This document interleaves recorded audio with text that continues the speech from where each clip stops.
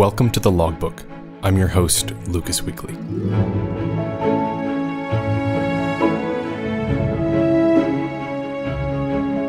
This episode is supported by you, the listeners, through Patreon. Head over to thelogbookpodcast.com for more information.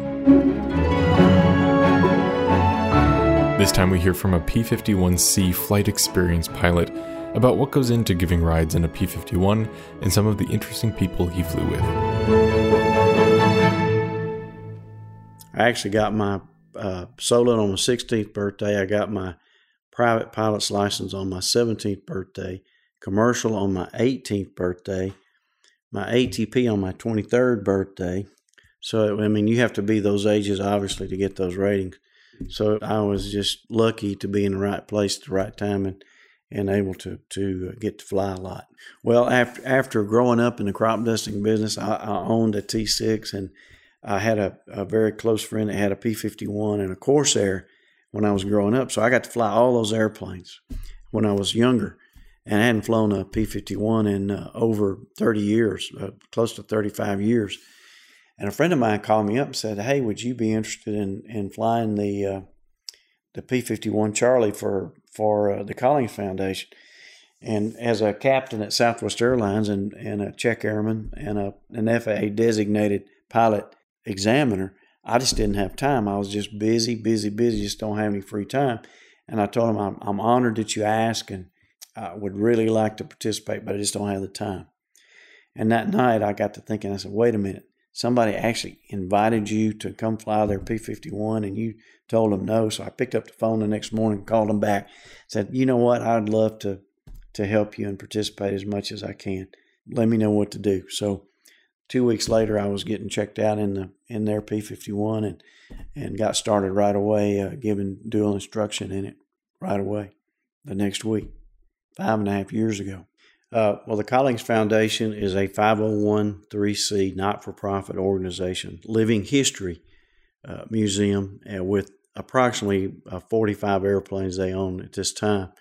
And with 4 of the aircraft, which is the B-17, the B-24, the B-25, and the P-51C, they travel to about 110 cities a year. Starting in January in New Smyrna Beach, Florida, is the winter maintenance facility.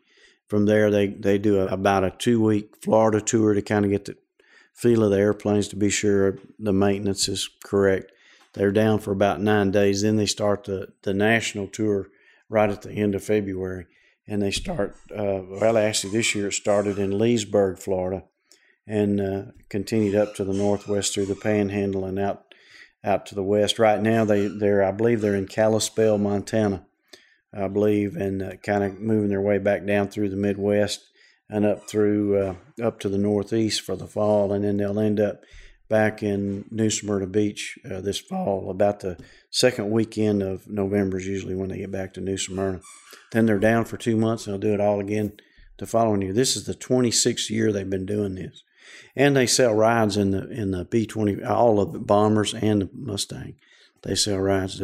The cost of the rides in the Bombers, I believe, is $450. And then once you get in the aircraft and after takeoff, they allow you to move around to the different gunnery positions, including you can't get down in the ball turret, but you could look down in the ball turret, walk up into the nose position and the tail position in all the airplanes.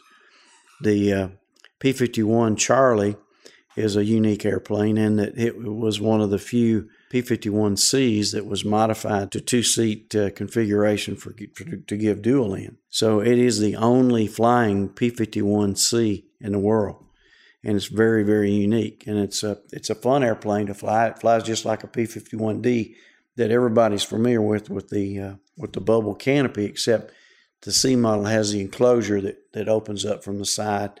And it's a little bit flimsier canopy than the bubble, but it's basically the same airplane. It's actually a little bit faster than the D model. The cost to take, they call it a flight experience, or it's actually dual instruction because there's controls in the front and the back. And the pilot command, which is me, or whoever's the pilot command, sits in the front, but the rear seat passenger gets to fly.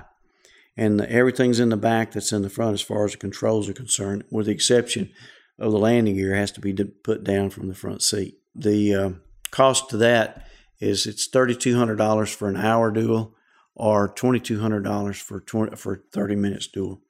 And it's amazing to me. That sounds like a lot of money, but when you think about the cost of the overhaul of the engine is about $247,000 a year for an overhauled engine if the crankshaft is good. And they usually get two years. They get 2 seasons out of the engine. It has to be overhauled. Plus, you're burning about 70 gallons of gas an hour.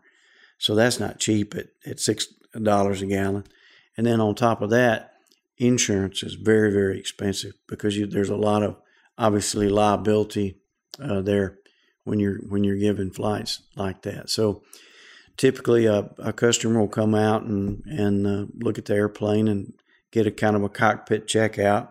And it usually takes about 30 to 45 minutes to the cockpit checkout.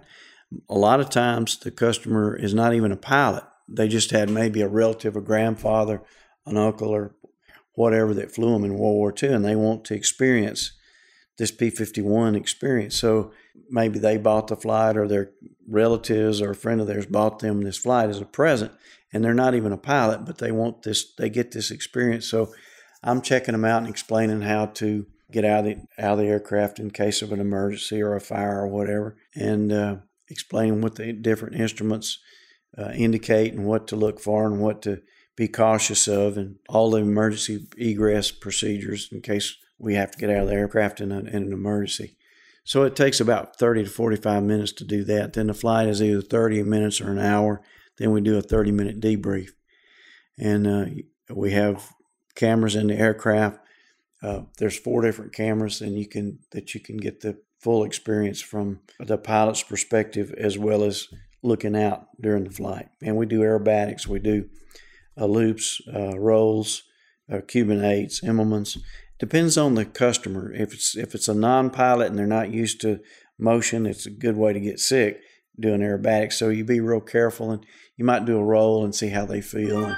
And if they feel okay, then you might do a loop or a Cuban 8 or something like that. So most cities we go to, the Mustang's the busiest. They usually do a flight in the morning in the bombers and a flight in the afternoon. But usually during the day, if the weather's good, there's typically, I'd say, average 6 to 7 flights per stop per day at the cities that we stop at. And typically, for instance, in the Southern California region, it's daylight till dark because there's so many people there in that area, and a lot of people that can afford to come by a $3,200 flight in a P-51. And I've never had anybody say that it wasn't worth the money. Everybody says it's worth every penny, and they'd do it again if they had the money. So it's really a lot of fun, from my perspective, because the customers always have a good time. All you got to do is, show them what to do, and even teach them how to do a roll if they're a pilot, even if they're a non-pilot, just to go that speed and feel that power of that aircraft has. It's just amazing. So I feel very fortunate to get to participate as a flight instructor on that aircraft. So I had a few questions for our storyteller, like how fast can you go? Well, the red line on it's 510 knots. Cruising around, and the way we operate the aircraft, we're usually cruising around at around 250, 260 knots, just because you don't want to burn that much gas. When you're going, flat out, straight and level, 310 or 15 knots. Of course, you can dive it to 510 knots. The speed is the main thing. And of course, that particular airplane, before the United States got involved in World War II, Great Britain bought, I believe it was 175 of those aircraft initially, because the Spitfire couldn't escort the British bombers from London over to Berlin. It was too far. Round trip was 1,600 miles. And the Spitfires and the other escort aircraft that they have didn't have the range or the capability to go that far. The P-51C, with the fuel that they could carry, could go all the way to Berlin and back. So they bought 175 of those aircraft to start with, and then the bombers could go escorted all the way to Berlin and back, and that changed the whole war for them. And of course, shortly after that, the United States got involved in World War II, and then it became, of course, more significant because it was escorting our bombers into Germany at that time. So it's a very historic aircraft, and if it hadn't been for the P-51, the outcome of World War II could have been a totally different situation. Of course, you can say that about just about any aircraft, because if you look at the B-17, the B-24, the P-47, the P-38, they all played a significant part. But if you had to pick one aircraft that would probably could have possibly changed the outcome of World War II, I think you'd have to agree that it was a P-51. It was just fast. It was maneuverable. It had the range to stay with the bombers on the missions that they had. Plus, some of them were designed to carry bombs. There's a bomber version of the P-51 called the A-36 Apache, and it carried two 500-pound bombs on the belly, and they actually did some bombing with P-51s as well. The Collins Foundation happens to have one of the two flying A-36 Apaches too, by the way. It's up in the Northeast in Beverly, Mass, in a hangar up there right now. But it's a really historic airplane, one of two flying. It's pretty cool. What about altitude? How high do you normally fly for these flights? It depends on the weather. Now, typically in the summertime, you want to get up in the cool air. And we usually, to do aerobatics, we like to be no lower than 5,000 feet, and anywhere from 5 to 12. Sometimes to get above the clouds, to get above, if it's puffy and like it is here in Florida in the summertime, you have to go to 10 or 12,000 feet to get above the little summer cumulus clouds to have some nice smooth air to do aerobatics in. Typically between 5 and 10,000. So I also found out that the paid hour or half hour begins as soon as the plane leaves the ground. So the time needed to get up to altitude is also part of the flight. But it doesn't take long when you're climbing at 3,000 feet a minute. It doesn't take long to get to 10,000 feet. It is part of it. And some people just want to go fast. If you happen to be in an area where you're out over a lake or the ocean, you can get down low. Because per FARs, you can't technically you can't go below certain altitudes in certain areas in different airspace. But if you're out over a lake, away from persons or property, you can get down below 500 feet and experience that speed. And it's really cool to be going after you dive down, and you be going 300 to 400 knots indicated, and long at about 100 feet off the water. Is pretty cool. Our storyteller also flew a lot of interesting people while giving experience flights in the P-51. Here's some of the highlights. I've flown with two Tuskegee Airmen, Colonel George Day, Bud Day, who actually just passed away a year ago this month, was one of my customers, and it was a very memorable flight. He got shot down in Vietnam in an F-104, spent 6.5 years in a prisoner of war camp in Vietnam, and was escaped, recaptured, and retortured.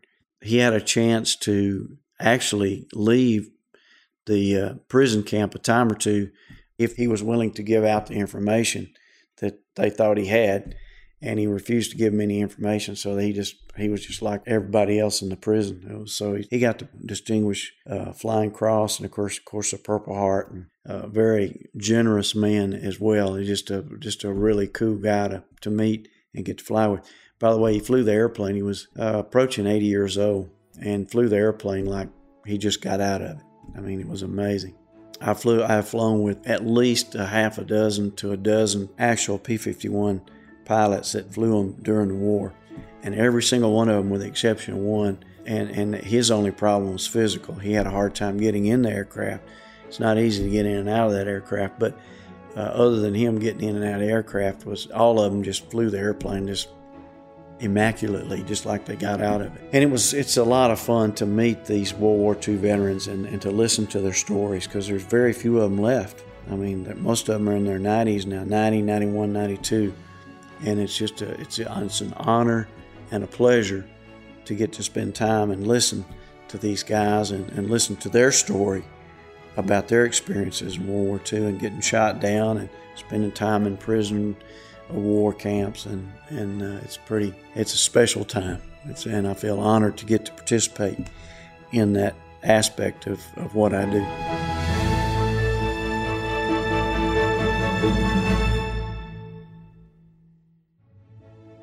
Bob Blankenship owns a home at Love's Landing, although he isn't there very often because of his job as a captain for Southwest Airlines and flying for the Collings Foundation. Bob is actually in the process of being checked out in some of the other planes that the Collings Foundation owns, like their B-25, which he hopes to be flying experience flights in soon. You can check out pictures of the P-51C, Bob, and his own airplanes, as well as more information about these stories by heading to the article at thelogbookpodcast.com. This episode was supported directly by your donations. If you enjoy the show, you can support its production by becoming a patron. Through Patreon, you set a donation level that is given every time a new episode is released, and you can always set a monthly limit so you don't go over your budget. Depending on the amount donated, you are granted access to different rewards that are as simple as hearing a sneak preview to the next episode, all the way up to exclusive content that didn't make it into the show. Any amount is helpful, and the more that's donated, the more the show can improve. Head over to our website, thelogbookpodcast.com, and click on the Patreon banner at the side of the page to start supporting. Also, don't forget to rate and review the show on iTunes or wherever you listen to podcasts. It really helps bring awareness to the logbook. If you have a story about anything in aviation, we would love to hear it, and it may even become an episode of the logbook. You can send us an email by using the contact page on our website. Thank you so much for listening, and I hope you come back for the next entry in the logbook.